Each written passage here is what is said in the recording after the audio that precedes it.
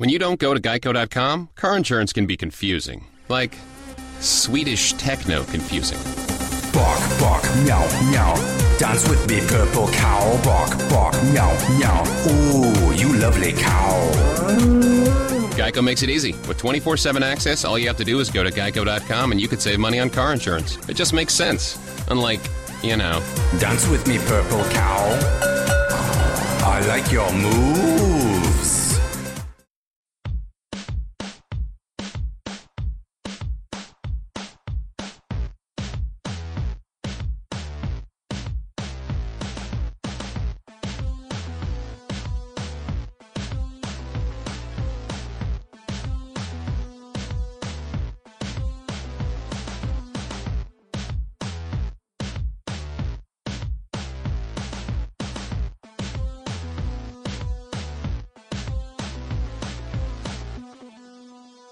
Welcome to Real GM Radio. I'm Danny LaRue, your host, and so happy to have you with us for this episode. This is the Northwest Division capsule, and what the capsule is it is the off-season in review plus a regular season preview, so kind of going both sides of the summer. And my two guests are both first time on Real GM Radio. Thrilled to have both of them. Steve McPherson of Rolling Stone, Grantland, Wolf Among Wolves, Hardwood Paroxysm, and a million other places. And Ben Dowsett of Basketball Insiders, Salt Lake City Hoops, and KSL.com. And the conversation focuses mostly on the Northwest Division, then we get into some other topics, including the D-League and player development, college basketball, and all that, which I actually think was a fascinating conversation. The whole thing runs about an hour 10. Hope you enjoy it. Thanks so much for coming on. Thanks for having us. Yeah, thank you.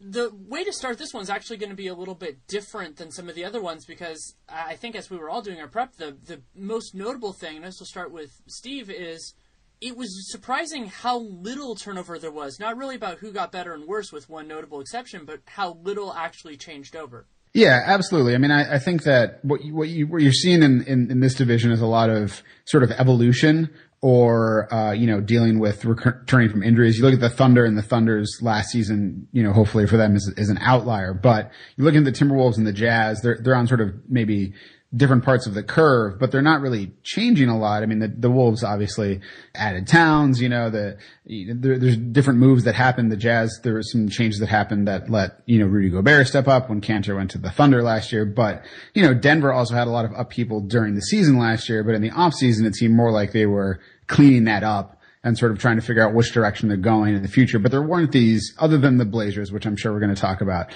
there wasn't this dramatic seismic shift with a lot of these teams. It's just sort of moving the ball up the field a little further in their projects to trying to get to where they want to be. Which I think in at least with Minnesota and the Jazz, I think is absolutely the right way for them to have gone, right? Like, I don't think maybe with the Jazz they could have gone for a little more shooting. They could have used more of their space.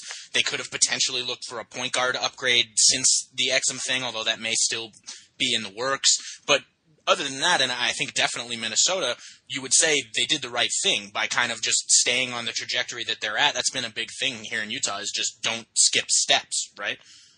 Yeah, absolutely. I would totally agree with that. I mean, I think that the Jazz, I guess the question for them is a little bit more, are you making that eighth spot in the playoffs, the seventh, eighth spot, something like that, or are you just outside of that? And then I guess the question becomes, like, is there something you could have done to push into that, or is it smarter to not try to necessarily push into that right now? I don't think the Wolves are threatening to make the playoffs this season or anything. So, but I agree. I think they're being patient and they're being smart, and they've got good pieces. So both of those teams are going to be a lot of fun to watch. Yeah, I think the question for Utah isn't as much about adding pieces. It's whether they could have done something productive with the space, whether that even would have been something that didn't necessarily make them better but got them an asset. So, like, you think about, obviously it was more money than they had, but what Philadelphia did with the Kings, and that they used their cap space as a bludgeon and they got a lot of assets back. And a deal of that ilk, you're not going to get that. That's an aberrational thing. You can say, oh yeah, every team who had space should have done what the Sixers did. But I feel like that would have been an option. The other one that just smacked me in the face was Jeremy Lin. But, he made his decision for whatever reason. There had to have been better options on the table for him. Yeah, Lynn was a guy that got discussed here in Salt Lake, like sort of under the radar by a few people. I liked the idea. And what you said, David Lee could have been another thought. There was a lot of talk about if the Jazz would consider taking on David Lee. I just think that their priority at this point, you look at how many assets the Jazz have, and it's not like Philly doesn't have a ton, right? But I think the Jazz at this point are really heavily actually prioritizing the culture that they've got currently with the knowledge that they've got. The Jazz have like 15 draft picks over the next 3 years or something like that. That might be slightly off, but they have an enormous number of picks, including a few first rounders, the one from Golden State in 2017, the one from Oklahoma City that'll probably convey in 2018. And I think they've looked around and they said, hey, we could take on a guy like David Lee or like a similar dump like the one that Philly ended up getting from Sacramento. That would introduce new pieces to the equation. It might not kill the flexibility down the line. In fact, it probably wouldn't. But I think they wanted to prioritize, this is the group we're really happy with right now. And unless we can find a true on-court upgrade, I don't think they mind staying well under the cap. Yeah, I think that asset collection, it's tricky. I mean, I think Philadelphia is doing this to the extreme, and we'll see how that works out for them. I think with the Wolves, what you're seeing is obviously picks have a tremendous amount of value.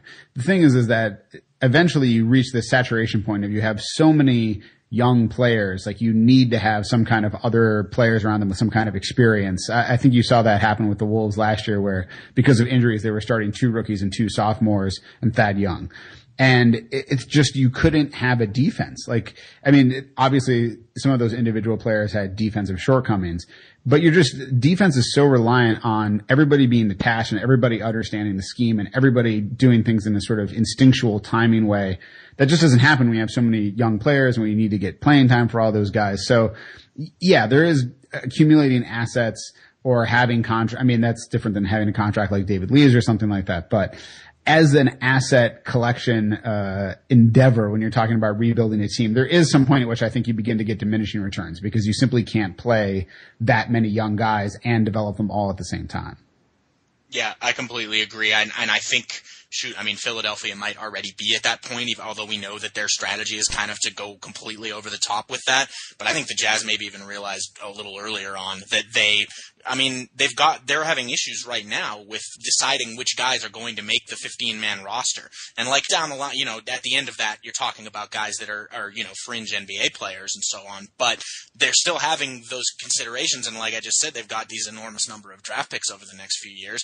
And you're right. At a certain point, it's like you assume that, they can just trade them down the line. But that's not always necessarily a given that you're just going to find equal value for your assets that you've got. And I think they've started to find that middle ground. Other teams have done it as well, to find sort of that middle ground between, yes, anytime you can get a better asset for a worse asset, that's good, but at a certain point, like you said, diminishing returns, and it can minimize the product you've got on the floor. Yeah, and there also is the reality, and I actually have a piece that's been I submitted to the Sporting News a couple months ago that still hasn't come out yet because we're just waiting for the right time. And the core concept of it is there's a really fascinating group of teams where the guys that they have on roster right now are going to be substantially more expensive, and the team for that for me is Utah. And so not only do you have the factor that maybe they have money now, but just retaining the players they have is going to get really expensive in a couple of years. It is, though, obviously now that they have these guys, that they control their rights, the Jazz ownership has been very open about they will spend up to the luxury tax. And in my opinion, reading between the lines just a little bit, I think once they get to the contender status that I think we see is possible for this team, they're going to be fine going over the luxury tax. Maybe not, exorbitant tax bills like Brooklyn's were or like, Cleveland's going to have this year or anything. But I think they're going to be fully willing because, what is it known that the revenue is for a home playoff game that a team makes? Isn't it like $1 million just for a single home playoff game? I'm not sure on the math on that, but I mean, it's obviously considerable. It's definitely in ownership's interest to get those games. And when you think about the ancillary benefits of season ticket sales, because generally those are lagging indicators, so then you get those for the next year and all that. I mean, it can be worth a lot more as well. Exactly, and I think the Jazz are a savvy organization that realize that, and I think if it comes down to it, and it's 2018 and they need to re-extend Favors after his deal has gone over, and that's going to take them $3 or $4 million above the luxury tax, I think they'd absolutely do it, assuming that they know that that's going to help them continue a contender in the West.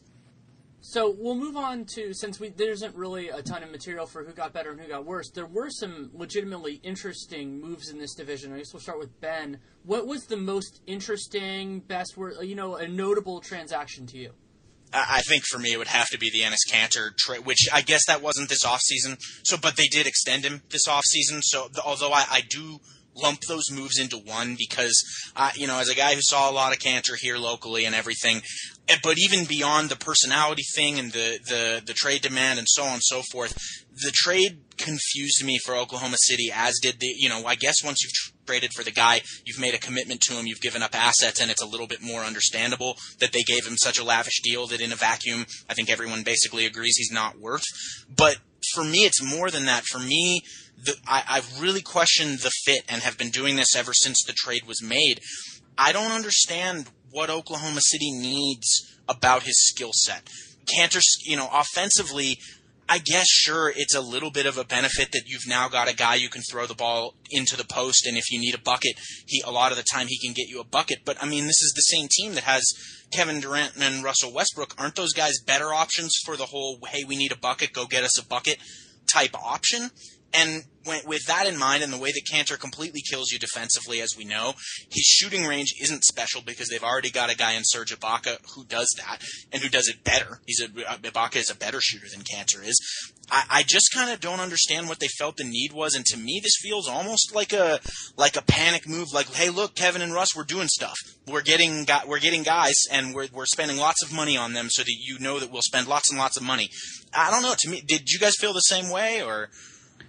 The thing it's weird to me, and I think you see, and it's hard to know how much this is actually affecting the Thunder's decision making and how much of it is our perception of it, but it does still sort of feel like it has reverberations of the Harden deal and the decision not to extend Harden and not to not roll with him. It's sort of in the way that, like, if you have any friends and they make some sort of one big bad decision of moving someplace, then the next time a decision comes up, it's like, well, I'm not going to move. And they're going to be like, it's not because that other thing didn't work out, but I'm not going to move. This sort of felt like that situation where the front office was like, well, maybe this isn't the guy, but we can't afford to let another guy go, who has talent in some ways. So it did sort of feel like it sort of put them in a position that was not enviable, and they had to make probably a tough decision between keeping him or letting him go, and they decided to keep him. And it remains to be seen. I agree with everything that Ben is saying about him. I don't see how he's an improvement over Ibaka or how he complements the players on the team as being a third option on offense. So, but they were in a tough position and they made their decision. This is what we're going to do. So I guess they're going to have to live with that. Yeah. My big issue with everything that happened with them is a lack of understanding of what they needed outside of their three best players. I mean, you have three legitimate all-star, all-NBA players, that have a possibility of. I don't know if Ibaka's ever gotten it, but he's, in the conversation if he hasn't. And for the All-Star game? No, for the All-NBA, for first, second. Oh, okay. No, I was actually looking earlier today. Serge Ibaka has not made the All-Star game, which surprised me when I first saw it. Like, I thought, in my head, I thought he had made it. He's never made the All-Star game. Wow. That's amazing. But, yeah, so you think about those three guys and what you would want as strengths and weaknesses next to them, and both Kanter and Dion Waiters, which wasn't a transaction this summer, but is still notable, don't make any sense with that. As Ben brought up, Kanter's offensive gifts aren't really necessary with the starting lineup. I think offensively he actually would be very nice with their second unit, but defensively then that becomes a problem. But you don't pay that kind of money to somebody for doing that. And in some ways, Waiters is more egregious because all of his strengths directly run counter to those guys. And so my theory with it was that they wanted to make a splash. They bet on their development system, and they thought, these guys have flaws. They definitely have strengths as well. We can fix those. But what I've been thinking about is the kind of cruel irony of this is that the guy that Cleveland acquired to functionally replace Dion Waiters and Iman Shumpert would have been an infinitely more logical fit with Oklahoma City and they could have gotten him at a much lower cost. So I think they went for ceiling, but they didn't really think about fit, and that's a huge problem when you're transitioning from guys being restricted free agents to unrestricted free agents, because now what you're saying to Kevin Durant is, okay, if you're going to be here, you're playing with Enes Kanter because we have him under contract. I think that the betting on development is a little tough. It's hard to know with, the coaching, situation changing over. Like, it's hard to know what Billy Donovan is going to bring, like how that's going to change things. If, like, it could be that was actually, we talked about talking about best newcomer, and he was actually my vote for possibly best newcomer in the division, because it could be the kind of situation where after a down year, they're going to be on the hunt, and Westbrook is going to want to kill everyone, and Kevin Durant's going to want to kill everyone, and they're going to have a new coach, and it's going to be a shot of energy. And then these things like Dion Waiters and Enes Kanter aren't really going to matter that much. I mean, but in some ways that's the best case scenario, is those guys not mattering rather than them mattering. And that's sort of not a great position to be in. Now I'm frustrated with myself for not thinking of him as a best newcomer, because I spent like 10 minutes on that section because it's really kind of difficult. There aren't a ton of like huge name players that came into the division. No, one of my biggest questions that I had written down regarding Donovan was, what happens if, he has, I believe, the full agency of the front office to do what he thinks is right, you would assume. What happens if Billy Donovan decides Enes Kanter is killing my team and I can't play him more than 20 minutes a game? Or it's a similar thing with Waiters, which I think would be obviously less of a big deal because Waiters isn't making the same sort of figure Kanter is. But does that turn into and maybe internally it's not a big deal, but we know Kanter made his specific demands out of Utah and placed playing time as a pretty big reason why. I'm really interested to see, because I think that's a legitimate possibility that we saw it last year, that Kanter, they were better when Kanter didn't play, unless I'm very mistaken. What if that happens again to a really high degree, and a coach with a new coach who feels he has the right to make these decisions decides, I don't want Enes Kanter on the court very often for me, and especially not with my best players? That also fits in with the question that I've had with them is Donovan going to be more willing and actually separate minutes with Westbrook and Durant more? Because if you separate them, then you start to run into the Kanter issue both ways too, because we talked about how both Waiters and Kanter they're decent on their Kanter is often a very good offensive player, but you want him to be a higher end option. If you start to separate Westbrook and Durant, because to just kind of give them some time to do their own thing, then you start to get into the question of, well, when is he ever going to be a number one or even a number two option? I'm as fascinated by what Oklahoma City's lineup combinations will be as any team in the league. I'm really, really just completely intrigued, and I'm honestly what's going to happen. Like, I don't know. Would I start the season out starting Kanter? Is there, I think there's a legitimate chance that that Ibaka is not the only big on that roster who's a more useful NBA player than Kanter is. So, would you consider Steven Adams? Would you consider Mitch McGary somehow? Probably not as a starter, but I'm super intrigued by that. And kind of like Steve was alluding to earlier, I think in their haste to prove to almost erase their previous mistakes and to prove that they've changed and that they're different somehow, they may have made their situation worse for themselves, because Steve is right. Durant comes up for free agency this offseason, and you're actually less flexible with the fact that you just signed a guy like Kanter to a huge deal. It's like, yeah, he's here now. There's really nothing we can do about that. I'm really intrigued by that, and I think the jury is coming close to being in now on Oklahoma City's front office, if you will. I mean, I'm interested, the front office stuff is it's going to be interesting to see how those minutes get played out and everything like that. I am personally just interested to see them on the floor after last year being so tough on them. But for years, it's sort of been, Scott Brooks's approach, which is, for better or worse, is not like a micromanagement thing. He's really kind of giving Durant the ball, give Westbrook the ball, and then everything else falls into place around it. And they had a lot of success with it, but it wasn't a very dynamic offense a lot of times. So it's going to be interesting to just see them with a different person at the reins, and, to see Westbrook and Durant back healthy this year. Hopefully they stay healthy.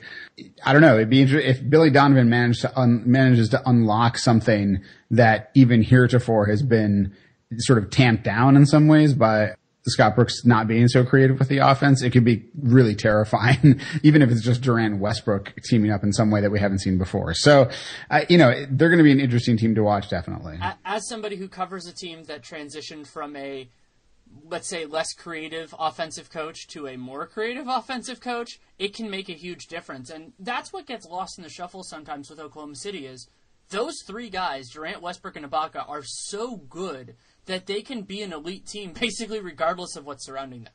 And they're worth watching no matter what. And we can talk about that, but the other thing I wanted to bring up for this kind of section, if you will, is the CBA nerd in me was thrilled that we actually saw something that is maybe going to be a bigger thing in the league in the next couple of years, which is the renegotiation and extension that the Nuggets actually pulled off twice. So what they did is they took first Wilson Chandler, then Danilo Gallinari, and they renegotiated their contract for their current for the current season, the season that is upcoming, while also extending off of that higher amount. And so what that basically works out to is it's kind of an extension with a bonus is the way I've heard it phrased, which I think is a very nice way of putting it. And what that does is it allows a team to use their cap space to secure it. Conceptually, if they hadn't paid Enes Kanter, Oklahoma City could have done this next year with Russell Westbrook or Serge Ibaka. They can't now, probably. But that is a fascinating piece that a team like the Jazz could consider doing in the right circumstance. Yeah, and it actually makes me slightly frustrated a little further that we were already, it was already kind of too bad that there was reported by Mark Stein that in original restricted free agency extension talks with Hayward that they were not very far apart, essentially, and that the Jazz could have had him for, I think, $452 was the number, which the more important part of that is that they would have had the fourth year guaranteed, which I was listening, Danny, to you and Nate the other day explaining how the rule for this works on it being able to extend guys with this bonus like you're talking about. And I believe, correct me if I'm wrong, but I believe you said that they cannot do that with Hayward because he got that player option in the final year from Charlotte in restricted free agency. Whereas I believe they could have looked at that as an option if they had just had him for the four. Am I off on that, or is that correct? You're right. The reason for it is actually they are technically allowed to do it off of a player option, but the question is why would he do it? Because he can become a free agent. It's better to be a free agent and have all of the flexibility rather than have limited. So yeah, that is a huge factor with that. And so Favors signed for a straight four, correct? Right. So he might be an option for that. Yeah, he could be. And why you want to do that is because you can secure somebody. And so one of the other guys that could be a candidate for it who's not in this division is DeMarcus Cousins. Because not only that, but you're paying the player's happy because you're paying him what he's quote unquote worth earlier. So they're getting more money, they're just committing. So yeah, the Nuggets doing it is a huge step because that shows an openness, and I'm sure there are some people around the league that didn't even really consider it as an option. It's been on the table. And with how massively screwed up the extension system is, that is an option, especially for smaller and mid-market teams, to lock in the guys that they want to lock in. I definitely expect the Jazz to look at that with Favors when it's an option for them. He's exactly the sort of guy who you'd want to get there. I think he's really happy in Utah, but he's the type of guy that you necessarily wouldn't maybe want to let him kind of test the waters elsewhere because he might like something that he sees and somebody. I mean, I think the Jazz would pay him pretty much the max or very close to it at the time, which might be a really, really huge number at that point in summer of 2018, I believe. But if they could get it done earlier and, like you said, know that they have him locked up. And like I say, it's kind of too bad that they can't do the same with Hayward because we saw, like I said, I think he's really happy here as well. But we saw the restricted free agency last summer. He was happy here, but somebody else was willing to throw something big at him, and he was willing to take a chance on it. I think that it would be better for the Jazz had they eliminated that possibility, and they could have locked him up 2 years earlier. Yeah, I mean, the thing that it makes me think of is just in terms of the idea of paying a guy what he's worth and locking him up and things like that is that it's a good situation in that when you see deals go down, like, as we've all seen the whole Morris Twins deal go south with Phoenix and what's going on there, the Morris Twins felt like, okay, we're taking a discount because of this loyalty, and then the Suns are like, this is a business, this needs to happen, and then it totally messes everything up. the discounts you get or trying to sort of nickel and dime guys in order to, in these ways can sometimes backfire on teams in a way that, like, if you're just pushing numbers around on a spreadsheet, you don't see it. But these are human beings. There's personalities and things like that. So, certain give and take that can help a team in terms of their bottom line, but also is giving a guy a little extra bump in terms of pay. Money talks. And I think that's what we saw with the Morris twins. And it's like, this is a business, and I think the Suns were the only ones who realized that was what was going on. So I think the more tools the teams have to be able to, make things run smoothly on just a personnel level, much less on a spreadsheet sort of bank account level, that's great for them. Yeah, I think that's definitely a good point, and there's a balancing act that a lot of teams have struggled with already, and you're right that could be a way to resolve it. The next question I had, and I think this is probably going to be an easy answer, we'll start with Steve, is the rookie that you're most excited to see this year. Well, it's Nemanja Bjelica, right? No, hey, I like Bjelica a lot. No, hey, I have an embarrassment of riches to pick from when it comes to rookies on the Timberwolves. And it's tough because I thought about going with like Tyus Jones, because I am really interested to see what happens with Tyus Jones, given the fact that he's from Minnesota and there's this whole hometown boy element to it. But at the end of the day, after having seen the Wolves scrimmage and having watched them on Summer League, it's Karl Anthony Towns. I think the thing that still makes him sort of a dark horse in some ways is that in some ways when you're the number one pick, it's like you're the least interesting, because people want to see how is the number two better than the number one? Like, in some ways being picked number one is like you only can go down from there in some sense. And the Wolves already have Wiggins, who seems like he's already on track to be a really, really good player. And so when they got Towns, it was sort of like, oh, well, that's good. They got another really good player. But, Towns could be really amazing. He could be really amazing. And it's exciting to have two players with such a high ceiling. One of the things I've talked about a lot this summer is that, even back when the Wolves had Love and and then in Rubio's rookie year when he came over and Peck looked a lot better that season, you sort of looked at this team and thought, hey, if everything goes right, just right, and they make they sort of, Rubio's defense helps out with Love's defense and Pekovic's, his limitations dovetail all right with everything else. They could be like a really fun team who could be scrappy and an upstart. But you're looking now at like Wiggins and Towns, and if they live up to their ceilings, which is a big if, obviously, there's a whole lot of things on the table, but you're looking at two back-to-back number ones who could be two of the best players in the league on one team, within the next 5 years. So it's really exciting to have a ceiling that high, and it's going to be really exciting to see Towns play this year and see how he fits into that. That's interesting. Interesting that you mentioned that. I was actually going to ask both of you guys what you thought. Who has the higher ceiling out of those two guys, do you think? Towns for me. Towns has the possibility of being a generational player, meaning that he can do something that is unusual and different. Wiggins has a ton of physical potential. He's a ton of talent. But the idea of a stretch five that you don't have to sacrifice anything on defense is amazing to me. I think that ultimately Towns' ceiling is probably higher simply because there have been fewer players who fit that mold. We're seeing players like Anthony Davis, not that I'm comparing Towns to Anthony Davis, but you're talking about tremendously long front court players who are also athletic and who can also shoot.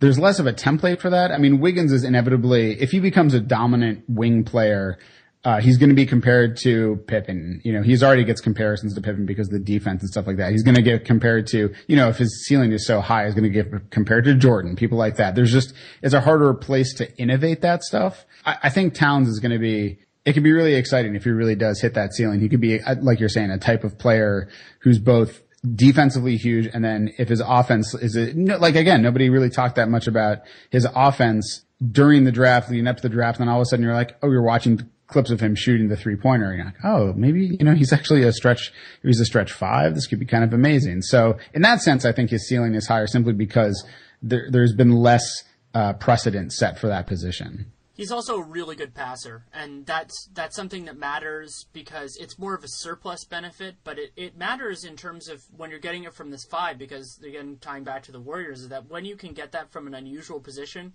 it makes the offense work a lot better. temperamentally, it's been interesting to see sort of the little bits we've seen so far from Towns and from, Tyus Jones, and then having seen Wiggins and Levine and all these different rookies and how those different personalities might possibly dovetail in the future. And it sort of seems like Wiggins is a little, he's a little stoic. He warms up and he's very professional and everything like that. But he might be a guy, one of the biggest concerns about Towns and Wiggins, I think, is the question of looking at other dynamic duos like Marbury and Garnett, like, Penny Hardaway and Shaq, and how ego got in the way and, wanting to be the man was a problem and things like that. Right now, looking at these two guys, just right now, knowing what we know about their personalities, it seems like neither of them are going to run into that problem, hopefully. It seems like Towns might be even a little more willing than Wiggins to sort of be a face of the franchise type guy. And if that lets Wiggins flourish without having to deal with a lot of that, and Towns takes a lot of that on, that, it could end up working out really well for the balance of the team as a whole. That's a good point. I hadn't really thought of that. And that, I think that's important when maybe in certain situations you downplay that, and talent, of course, probably matters more. But when we're talking about, like you said, guys who have ceilings as upper echelon, like, some of the best players in the NBA, that I think that is a realistic consideration, is do you come to a point where there's a clash of guys that aren't willing to have the ball less or have the ball more. And I definitely, from what I know of Wiggins, I've been around him just a little more, and I also know his brother pretty well, he played for the Jazz in Summer League this year, and we talked a lot. That's his older brother, Nick Wiggins. They're very humble guys in general, and I don't think that's ever going to, even if Wiggins ends up somewhere else eventually, I don't think that's ever going to be an issue for him in his career, as I don't think he's got the same sort of ego that maybe a lot of other guys in the league do. One other guy we have to bring up is Moutier. I mean, he was mine. Yeah. Yeah, he was the best player that I saw in Summer League. If we're talking only about guys who you're not, I think he might have even been the best player I saw in Summer League, even if you don't put on the qualifiers of second-year guys.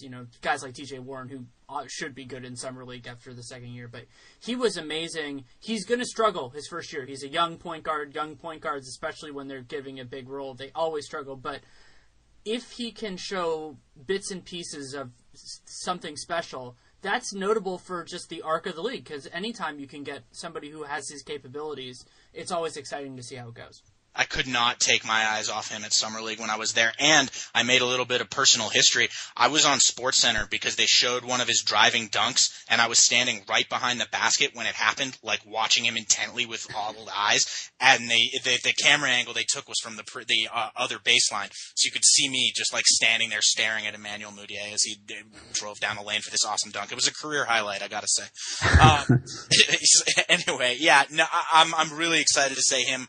Apologies to the Utah fans that I didn't say Trey Lyles, but honestly, Trey Lyles might not play that much, and Moutier is going to play a ton. Like, he's going to be on the court all the time. I've been so impressed with the bits that I've seen from Moutier as far as his maturity and his professionalism. Because I guess it's wrong that we do this, and I'm getting into one of maybe the inherent biases that we have. You think of a guy like Moutier, he had the issues with the eligibility and the whole thing, and he ended up playing in China. I think we almost have a tendency to think of that meaning that in some way he's not mature, or that he's got some kind of an issue with personality. And there's actually really no connection between those two at all sometimes. Like, sometimes there's just other stuff at play. And I think with Moutier that appears to pretty obviously be the case. He seems like a really, really grown-up kid for his age, and I really love everything about his game. He obviously needs to bring the shooting along a little, and you're right, it's going to be kind of a long year for him as far as learning things and getting in at this level, but I can't wait to see what he brings. He's so dynamic, and his vision is excellent. Yeah, I also really like Moutier. I mean, I think I do find the thing of these guys who there's just not that much known about them because like of his situation and playing abroad and everything like that. It's too small a sample size to really draw conclusions about what it means when a guy does that, or just like you're saying, there's so much backstory and it's different for everybody, and it's wrong to just say, well, Brandon Jennings did it, and then Brandon Jennings, look at him, and draw some conclusion because of that. I think that I think the trend is going to be more of these guys doing this kind of stuff, and I think that's fine. I think the NBA will figure out how to contextualize their games, overseas, and contextualize them better. They know how to contextualize NCAA players a lot better, although never anybody from Syracuse because nobody learns how to play defense at Syracuse, right? So, but you know what I'm saying? I'm just saying that as a Timberwolves guy who watched Johnny Flynn and Wes Johnson come to the Timberwolves. So I'm sorry. No, I was low on both of them when they came in. So yeah, I know. But you know, I think that the NBA is going to learn how to deal with that kind of situation, and it's going to become more common, and then it won't be such a question mark going into the draft or anything. And Moody is going to be a lot of fun to watch. So I'm definitely going to enjoy watching the Nuggets. I'm a huge fan, just conceptually, of guys playing against professional basketball players before they come to the NBA. I think people talk about how it's hard to evaluate sometimes compared to college because, as you said, we have ways of understanding that and contextualizing it. But one of the reasons I think a lot of European players, beyond the language and cultural issues, but that's something that an American going abroad doesn't have to deal with in terms of when they come back, is playing against professionals is a very different thing than playing against your peer group. And it's great preparation for the NBA because that's what you're doing. You're playing against people who have done this, who do this for a living. They don't have to have, whether it's the auspices or just real life, actually having to go to school and do all that kind of stuff. And you get to play with people who are older and stronger than you. Like I really would love to see an American big man go to the ACB for a year, and just so we could see what it's like and see, they could get that adjustment. And Moutier will be a very exciting test for it, just like any player who does that, because we still have had so few do it. I think you're totally right, and that we're going to start seeing more of those here or there. Not a ton. It's not going to be all of a sudden all the best American prospects start doing that. And that just goes into I've been one of the loudest champions of the whole he should stay in school another year because that'll help him prepare for the NBA more. Well, how is that? How is staying in a place where you have a number of distractions that are going to be not present at all in your NBA career, and you're playing against, at times, kids who you're never going to see guys like that in the NBA because it's all guys like you or better, and you don't have to deal with the fanfare. You don't have to deal with the pressures of all the money and things like that are going on, the business side of things, all the travel. How does being in college better prepare you for that than actually being in a professional environment? And I make that argument for the NBA, but it's totally realistic for guys going abroad as well. Why not help prepare yourself in a far more applicable way rather than doing something that in reality doesn't actually transfer over all that much besides maybe the basketball on the court? Yeah, I'm pretty firmly in that boat. I've been in it for a long time. I think that the NCAA doesn't do a great job preparing themselves because that's not their goal, and that's fine. It doesn't have to be. And whereas something like the ACB, they're balancing, developing and winning basketball games, and the Chinese leagues are like that too. And you get a better sense of it. Also, what can't be discounted is making some money. A lot of these guys, not all of them, but a lot of them, if let's say it's $1 million or less than $1 million, that money, whether or not they make the league, is a substantial change to their life. Absolutely. I mean, I think that it's always difficult to say what situations are going to set you up for the next situation when you're in a different league. And I think the NBA really is. I mean, it's such a different. Every league has its own different things that come along with it, and there's going to be adjustment going from the NCAA to the NBA. There's going to be a difference going from the EuroLeague to the NBA. But I do think it's there's certainly some benefit in terms of going through the NCAA simply because that's the path that is most well tread. There's, the agents know how to talk to the coaches, who know the scouts, who know the GMs of teams and everything like that. There's sort of this communication set up. But I think those communications are being increasingly set up with teams in Europe. And I think there is something valid to the point that, these guys over in Europe are playing for a paycheck. They're playing for money.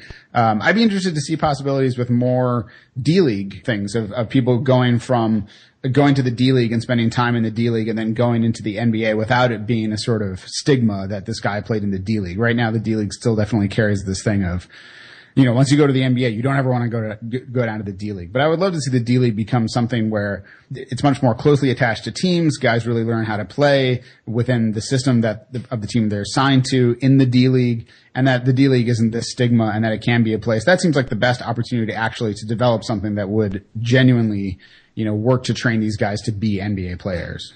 I was just going to say in general that I have that's maybe like one of the 3 or 4 most common questions that I have, like sports people that they like all sports, they're not as in depth into basketball. They'll ask me, why doesn't the NBA effectively have a farm system like the Major League Baseball, where you own these players and they can remain in your system at a lower level until they've developed to the right level? And honestly, I don't, besides, complex money issues and things like that, I don't have a great answer for those people. I agree basically with everything Steve was just saying. I think it would be that would be the primary way that you could do it. I don't know feasibly that it necessarily works at this point, but I'm glad to see that the league's been working towards that. With now, I believe, isn't it now all but one of the D-League teams are now owned by a particular, or maybe it's all of them. I think all the teams now. They're probably going to be at 1-to-1 by 2016-17. There's an issue with the Fort Wayne Mad Ants that they were going to, basically they're transitioning from being a multi-team to being a 1-to-1, and so the question is, where's everybody else going to go? But what I've heard, I haven't heard it recently, but people who know this better than I do have said that they might delay that switchover for a year and then use that to make it go really 1-to-1 a year from now. So where does that leave, because there are not 30 D-League teams, where does that leave the teams that don't have those? Well, they'll have to create them. That's the idea, is that they get kind of a year to build that infrastructure. But to answer your question about why it doesn't happen now, I think there are a couple big issues with it. One is the money part, and I've said for a long time that America has the infrastructure to have the second best basketball league in the world. The problem with it, for me, is that you need to make a choice. You might need to make a choice. I shouldn't say definitively because I don't know. Between having that and having a minor league, because the issue is cost. If you can build a second league, let's say like a 20-team league that has salaries that can compete with the best leagues in Europe, guys will stay. If it's close, guys will stay. Oh, 1,000,000%. They'll absolutely. I've heard that specifically from you. There are teams in Europe. Sometimes the owner, like not the highest level teams, not the Barcelonas and Real Madrids, but the lower level teams where guys just flat out don't get paid when the owner doesn't think they're playing well enough. I started hearing these stories over the summer, and they freaked me out. I had no idea that was a thing. Like the owner can just decide all of a sudden, like, hey, I'm leaving and going to this island that I own, and we're not paying you guys at all because you're not playing well. And sometimes guys just like don't get paid for the last several months of a season, which is crazy to me. And you're right. If it's even moderately close, guys will stay in the U.S. Yeah, and so then you have the question of if what do you want with it? If you're going to have the second best league, to me that's the benefit of having it be a minor league system, is because then you're not necessarily doing it with a profit motive. And we've already seen the NBA support a league without a profit motive before, so it's not necessarily an unprecedented step. And what you're going for in that circumstance, if you can get that quality, is, to me, and then of course this is another issue I harp on a lot, is what's the point if you're going to do that? Then you can do your player development in a way that is better than the NCAA, because the NCAA doesn't do a good job of player development. It's not what they're supposed to do. It's not what they're paid to do. Those coaches aren't supposed to do that.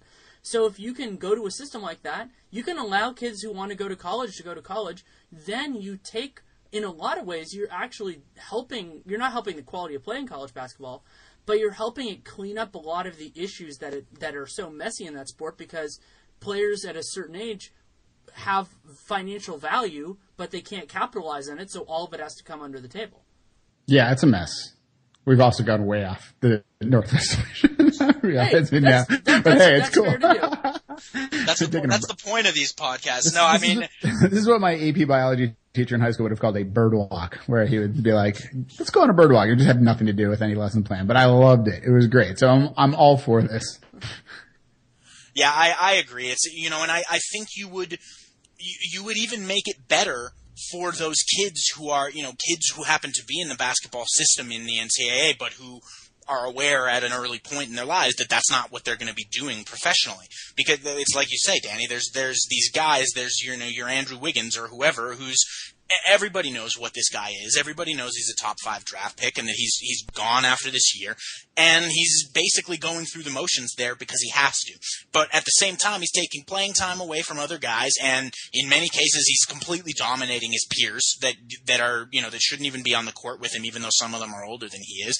And I think it makes that whole experience, and the people who I know that prefer college basketball to the NBA, they all say they prefer it because of the spirit of the game and because of the camaraderie and because of the crowds and because of all those things. I think you could actually increase those elements to a certain point if you let the Wigginses of the world, just straight out of high school or whatever, go and play in a more developmental league like the D-League, where we know that their eventual goal is the one they're actually working towards there, rather than pretty much circumventing kind of a goofy system.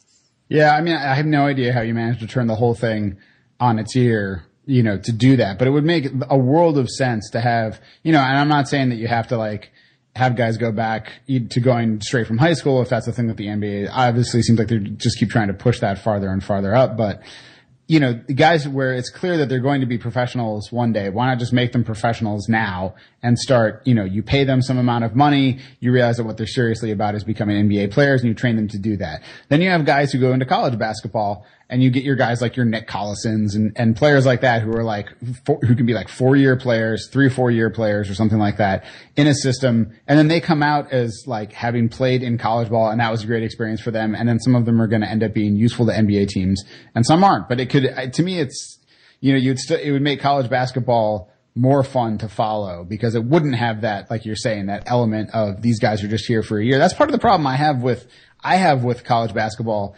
is I like following players, on a team or when they move in the NBA or they go to a different team or something like that, knowing that the best players are just going to be there for a year. I can't get invested in the team they're on or anything like that because it's going to be over. And it also has a huge effect on continuity, which we've seen in college basketball and pro basketball can be a huge thing. Players growing and developing together. In college, there are certain schools that just know that continuity isn't going to be a thing for them. And if you go to a system where you kind of filter out a lot of the one and dones now, who knows, maybe Adam Silver will push for it to be 2 and dones in the next CBA. But you get those guys in a different track, then you're building in a very different way. Also, you're changing around the structure of, where guys go, and there are also these ancillary benefits in terms of academic standards and things like that, because schools could avoid some of the heat they get because they, if there's somebody who's really good in football or basketball, some schools are more permissive about letting their academic standards go. If you went to more of a pure amateur style thing, they could use that leverage however they wanted. But we'll move back into the part that's a good way of going into the season preview. And we'll start with Ben. Is the top of this I think is pretty clear, but the bottom gets fun. How would you rank these teams 1 to 5? Yeah, the bottom is really the whole interesting part, and I wrote an article for Basketball Insiders ranking the Northwest Division a few weeks ago, and by far the toughest part for me was deciphering 3, 4, and 5, because I think, barring some pretty major injuries or major shakeups, Oklahoma City wins the division and the Jazz are second. The way I had it in my piece was I went Portland 3rd, Minnesota 4th, Denver 5th, but I've reconsidered that 12 times. And now I actually really think that I have Minnesota 3rd and that I have, I guess Denver 4th and I guess Portland 5th. It feels so wrong to say that one of those teams is not going to be last in their division because they should be.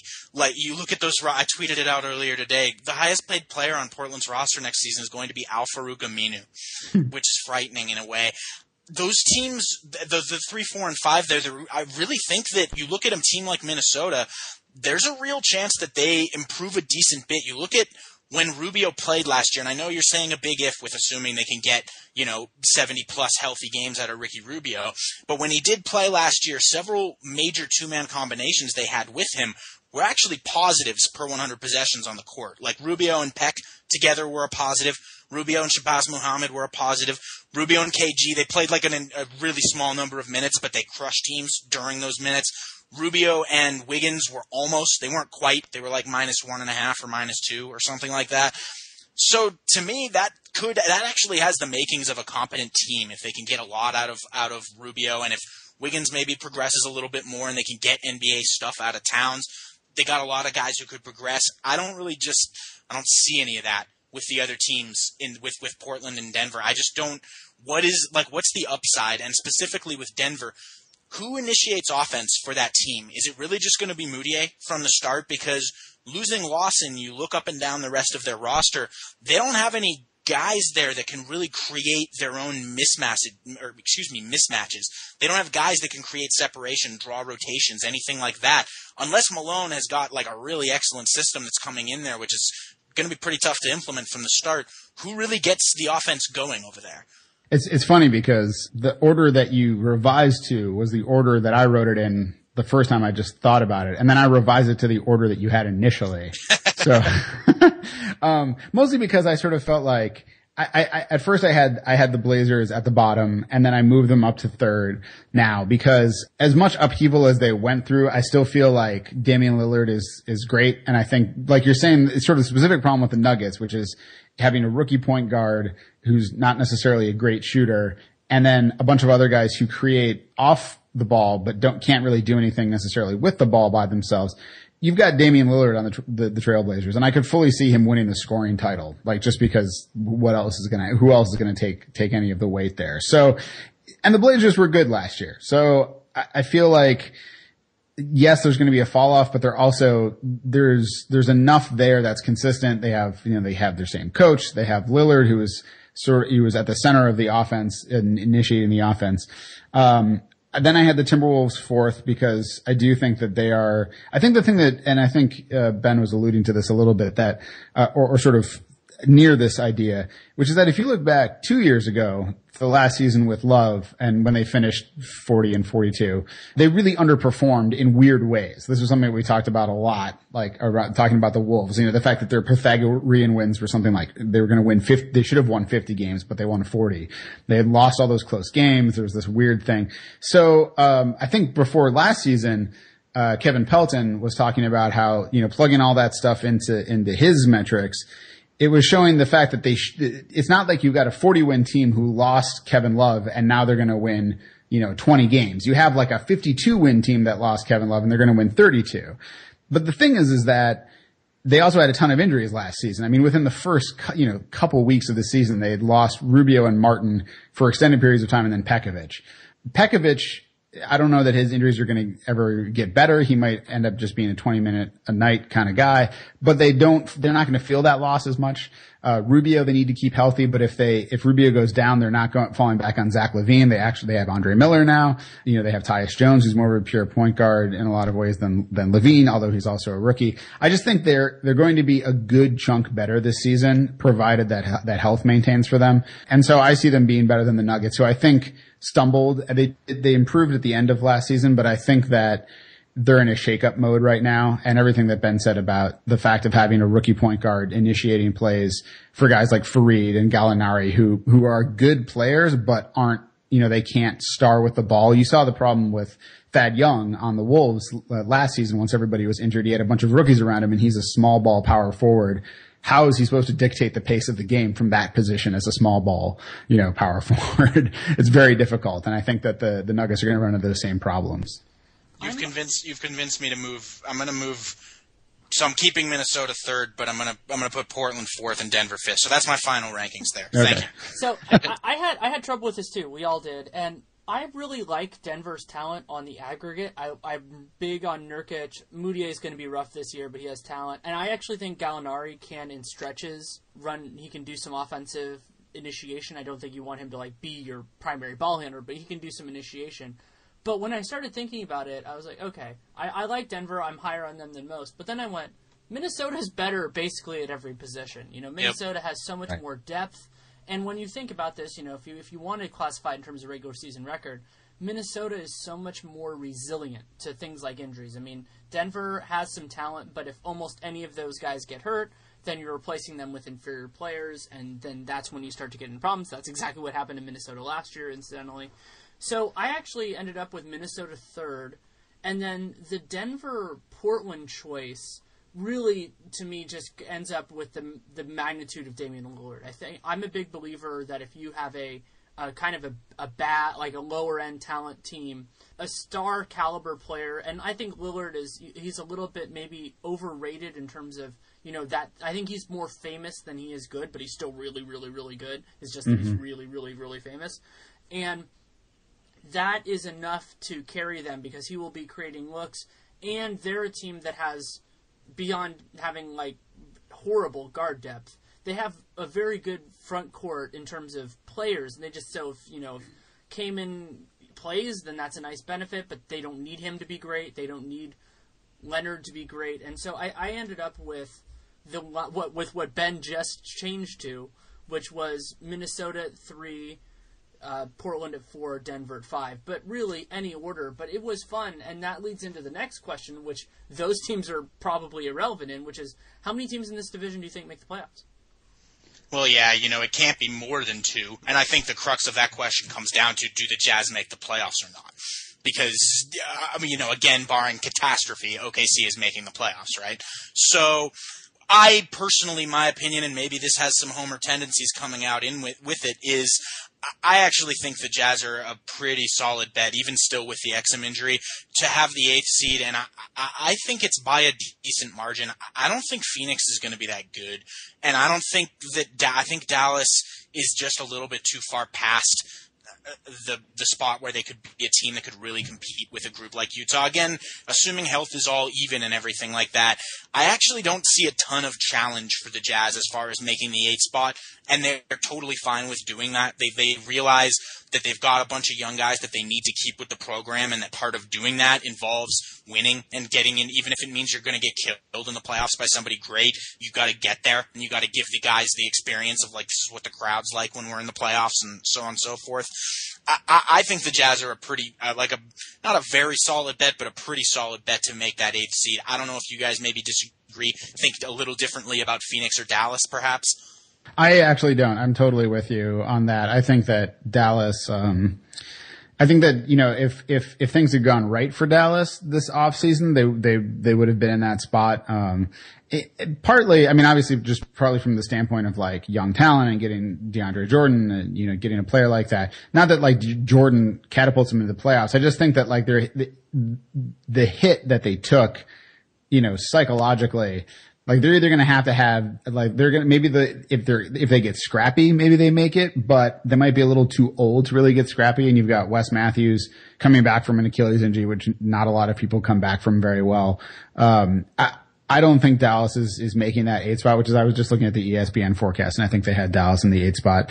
And then Phoenix is also, it's so weird how Phoenix went from this sort of Cinderella story 2 years ago to, like, losing all their players, and everybody hates each other's guts now, like, in the span of 2 seasons. So I'm definitely buying high on the Jazz. I think you look at their performance in the second half of last year, and you look at what Gobert can be. The fact is, you just throw him on a team in the playoffs, especially. You just, like, getting into the playoffs when it slows down a little bit. He's going to be, I think they're not only going to be the 8th seed, I think they're going to be a tough out at the 8th seed, if Gobert continues his rise, which would be great because he's awesome. I got to interview him once and he was a lot of fun. So, he is fantastic in every possible way. Yesterday or a few days ago, I was bored on Twitter and asked my followers who do we think has the higher ceiling out of Nerlens Noel or Rudy Gobert, and there was discussion back and forth, and I gave my opinions and so on and so forth, which were that Gobert is way, way better right now, obviously, and that if I had to take one guy for the next 10 years, I would take Gobert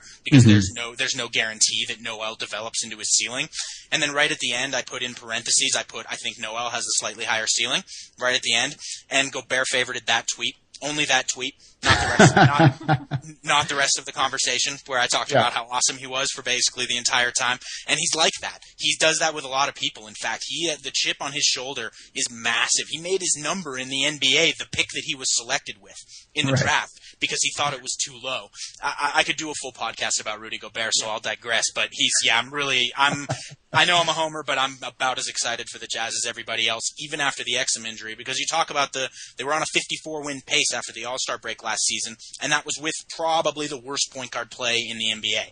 So even if that continues, or if it even can get just moderately better, I think they're still going to have a lot of room for success. Yeah, for me, when you think about the lower-end playoff teams, and this is true for me in the East, though those teams are a lot worse, is I like to think about how are they going to beat teams. And so for the Jazz, that's an easy case. Their defense is really good. They have a kind of weird offense without Exum, without traditional point guard play, but they have enough guys, Hayward and all that, to be feisty in that way. I don't see it with the Mavericks. If they're fully healthy, sure. But if they're anything less than that, and considering they have 2 guys coming off notable injuries, and Darren Williams, who hasn't been Darren Williams in a little bit, that seems unlikely. Forgot about Darren Williams. Phoenix certainly has talent. I think Tyson Chandler is going to do a lot for their defense. I think that they're going to be in a much better place on the aggregate, but they're still not all the way there. So I think, it's Utah's spot to lose. And the other reason why I would say too, and I've done enough of these that I feel comfortable doing this hedge, is just the law of numbers. Is that even if Utah is the 9th best team, there's only one team in this division that is above them. So if anybody else falls out due to injury, they're the team that benefits. So yeah. I think it's pretty likely that it's 2. And the other huge benefit that Utah has is that the bottom of the West didn't get notably better. I mean, the teams that got better were really low, and the teams that were more in contention with them got worse. So that works out. That's fine. So I think it's pretty reliable that it's 2. That doesn't mean it's a guarantee or anything. I mean, we would have probably thought it was going to be 1 last year, or it was going to be 2 last year. But how it happened, how everything happened was what happened. But Utah is in a good place, and something that Ben brought up, which I actually think has a lot more resonance with the Jazz about the idea of going for the seed, is that if the Jazz don't make the playoffs, they're going to miss the playoffs with one of the best, if not the best record of a non-playoff team. So you're talking more about the difference between the 14th pick and the 16th or 17th pick, as opposed to an Eastern Conference team that's kind of in that same boat. And they're look at Miami last year. They're kind of choosing between 10 and keeping their pick, or 15 and losing it. And so that's a little bit of a different calculus on the margins. I still don't think most teams turn down a playoff berth, but it affects the way that you think about the process. So there's no reason for them not to gun for it, because they're fine. They're fine either way. Exactly. And so I wanted to ask you guys what you thought of this. I had it written down. Assuming no massive injuries, like Durant plays most of the season and so do the Jazz guys and so on, is there any plausible scenario in the world where the Jazz are a better team and actually win the division over a healthy OKC? It's probably no, but what would need to is there a world where the right combination of things could happen to make that happen? Are we counting body switching as an option? Thunderstruck style. Yeah, right. I can't see it. All of a sudden, Elijah Millsap body switches with Kevin Durant. Weirder things have happened. No. Yeah, I mean, Oklahoma City, if they're healthy, because if we're putting that caveat on, if they're healthy, they're really, really, really good. And so for Utah, it would have to be to me that they're the best defense in the league, and that their offense is, probably top half, but not maybe top 10. That might be enough if Oklahoma City has some growing pains and has some struggles. But if we're giving the if healthy caveat, I think Oklahoma City's good enough to bypass that anyway. Yeah, I keep coming back to the if healthy thing. That you're just, you're talking about Westbrook and Durant are 2 of the top 10 players in the league, as long as they're healthy. And that's just, I keep thinking if Gobert really explodes, and the rest of the defense comes along with him, and they're just the stingiest defense. If Durant's unhealthy, maybe. But yeah, again, as long as there's health on the OKC side, I think they're still going to come out on top. Well, the interesting thing about what you said, Danny, was about them having a borderline top 10 offense along with a historically great defense. What's interesting is that from the All-Star break on last season, they did have that historically great defense, which I don't know that we expect it to be exactly like that again. In fact, I wrote a piece about how it will regress almost certainly. But they were, for the year and during that period, it remained relatively stable. They were right in the middle of the pack offensively. I think they finished the year 16th per 100 possessions. How much of a jump does it really take especially with a team like the Jazz, where they get Alec Burks back from injury from the whole year, they get some serious expected development from a guy like Rodney Hood potentially, maybe from, that's a long shot, but maybe from a guy like Trey Burke. A number of their rotational pieces are young guys who you expect to get better from last year to this year. How crazy is it to imagine the Jazz having a borderline top 10 offense while also having the best defense in the league? I don't think it's that crazy personally. I don't know. I'm probably I think that you that's fine. I think that what you need is more than you need the knowns to be great. To have Gobert take another step, to have Gordon Hayward, play out of his gourd. You're going to need somebody like Rodney Hood to just sort of a lesser known player to suddenly explode in some way, and then have, Dion Waiters or Enes Kanter really blow up. Then maybe you're talking about a historically good defense in a top 10 offense or just outside of top 10. But Yeah, it might have to be something completely from left field that you'd still have to be relying on something so out of left field that it's practically a health concern. You know what I'm saying? That like, if you're going to eliminate health concerns, you got to involve UFOs and, extraterrestrials. Yeah, I know what you mean. I think you touched on it just for a second, Danny, and we had it written down as well. It's something that's been all over here is the possibility of Utah playing without a traditional point guard for stretches, which I think the lineup people imagine there would be Alec Burks essentially playing the de facto one, and then you have Hood and Hayward, and then the two bigs, whichever two you want. I've been really intrigued by this. There's a few guys that are around Utah blogs and whatnot that are really championing this, like to the point that the Jazz should consider starting it. I wouldn't go that far because I'm really worried about whether Burks has the defensive chops kind of to guard necessarily like all the ones. Like there are certain point guards that I think he could check reasonably, but he's got some issues off the ball. He tends to drift into no man's land like really badly. That said, I'm kind of intrigued by the possibility, at least maybe there's certain games where you can close with that lineup, or you can go segments of time with that lineup, or you could go, you mentioned Elijah Millsap, he's a bit of a zero offensively, but he's one of the best perimeter defenders in the league, and he can definitely check nearly any point guard you put him on, and I think that's really interesting. If you guys were the Jazz, would you be looking at doing those sorts of things every now and then? I mean, I love creative lineups, and it's one of my favorite things to sort of hypothesize about with teams. I've gone over like with the Wolves, like the different lineups that I think would be fun, like, Shabazz Muhammad at the 4 and stuff like that alongside Towns. I think that we get a lot more interested in that stuff than coaches ever get into. I mean, some coaches obviously are going to make manic, crazy lineup changes, but I think a lot of them only really do that once they really feel like everybody on the team knows exactly where they're supposed to be and where they feel comfortable. I think it's very difficult to start doing that. I think players rely a lot on knowing what they're supposed to be doing. And so to institute an entirely different mindset for a player, because as much as we feel like the positional revolution is over, and that this is like these positions that we have don't mean anything. I think a lot of players still are sort of like, this is how I play. That means that I'm this. This is what I do. And so I think moving guys out of that comfort zone can be difficult. I can't say that if more coaches tried things that were sort of unusual, that it wouldn't work out. But I just think that from a personnel perspective, I think that coaches are interested in stability. They sort of want to get to their lineups that are like, these are the lineups we go to. They don't want to be changing stuff up every night. I think Steve hit on the big point, which is, their creature's habit. The way that I would see a no traditional point guard lineup working, and I actually kind of thought of this on the fly when I had Ben Golliver on, which is if you could have a guy who doesn't fit the point guard role defensively, who can fill it offensively. So you think about somebody like Kyle Anderson. Because what he's doing then is he's not changing where everybody else is on the floor. He's just a bigger guy doing the same thing. That is a lot easier for players to adjust to. And then the defensive roles can shift around, but guys are used to that.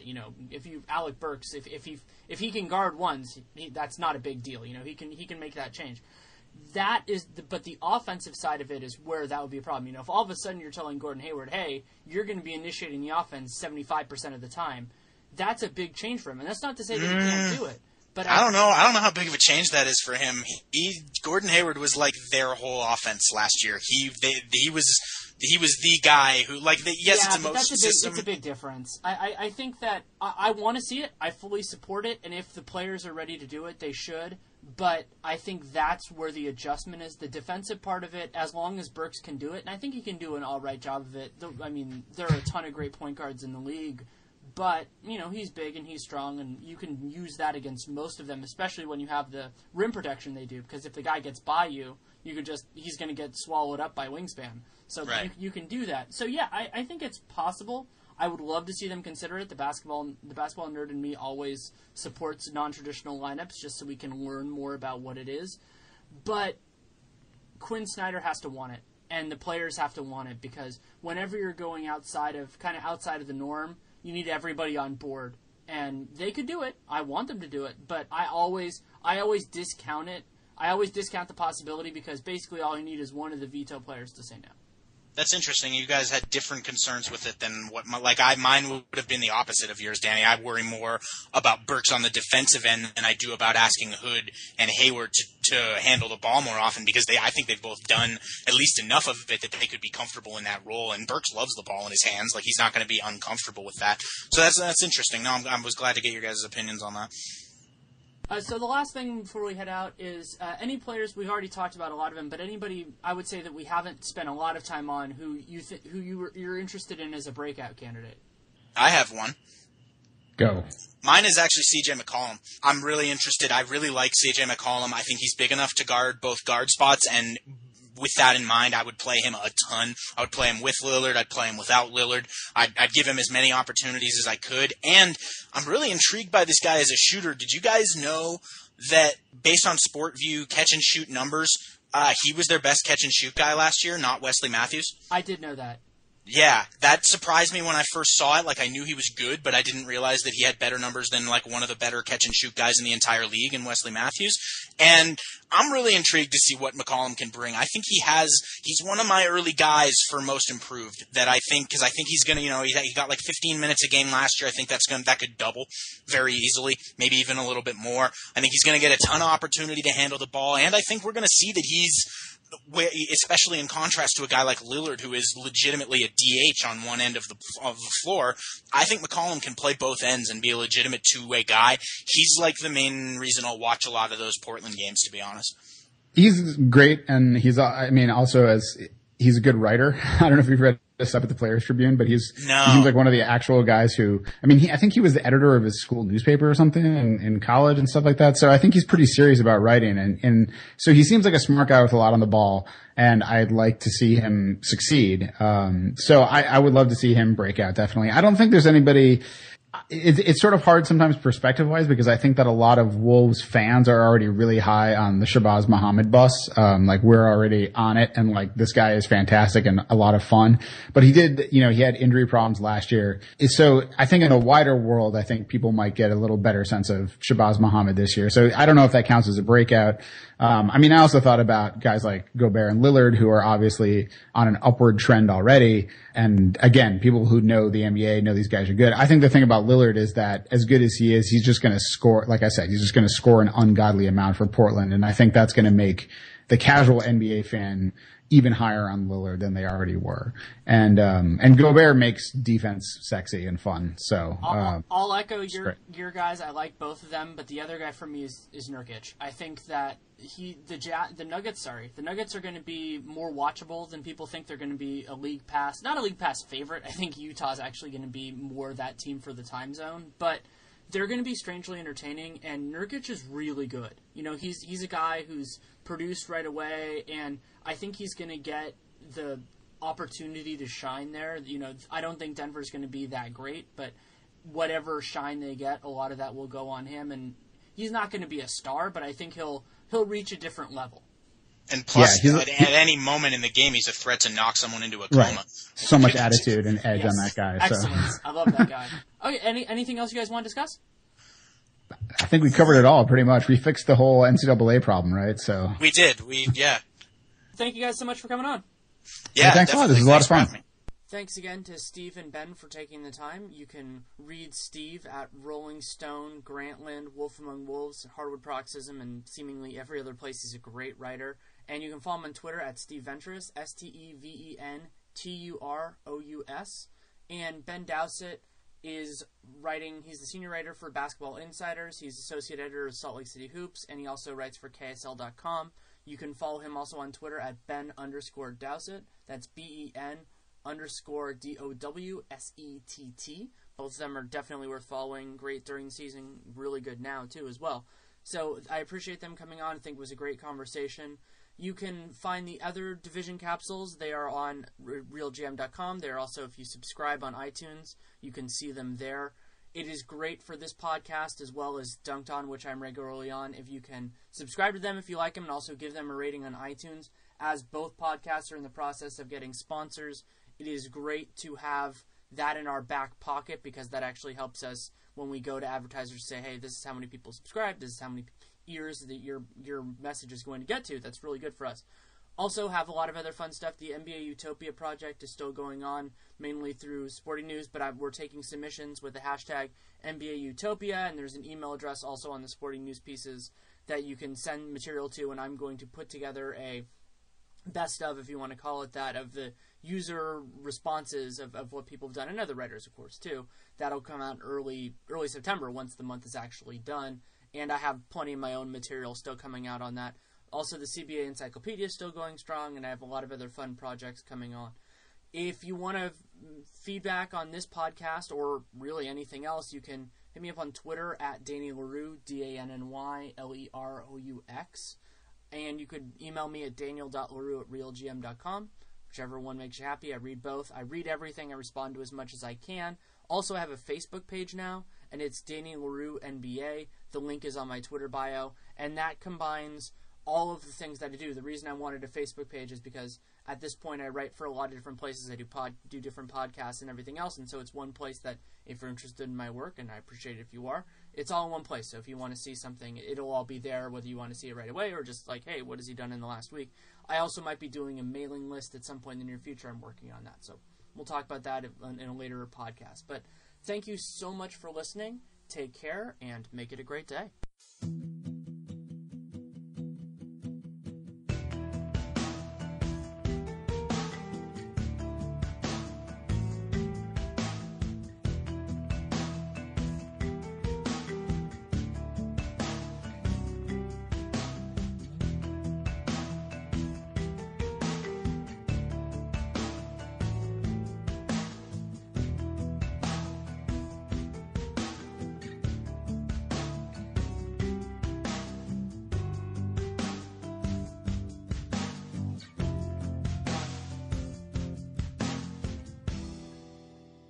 One of the best things about Randall's is all the friendly and helpful people.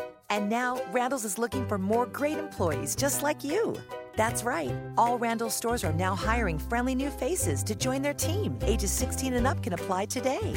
If you or someone you know is looking for a job with flexible schedules, great benefits, career advancement opportunities, and even scholarships, then have them stop by the nearest Randall's store for more details. Randall's, it's just better.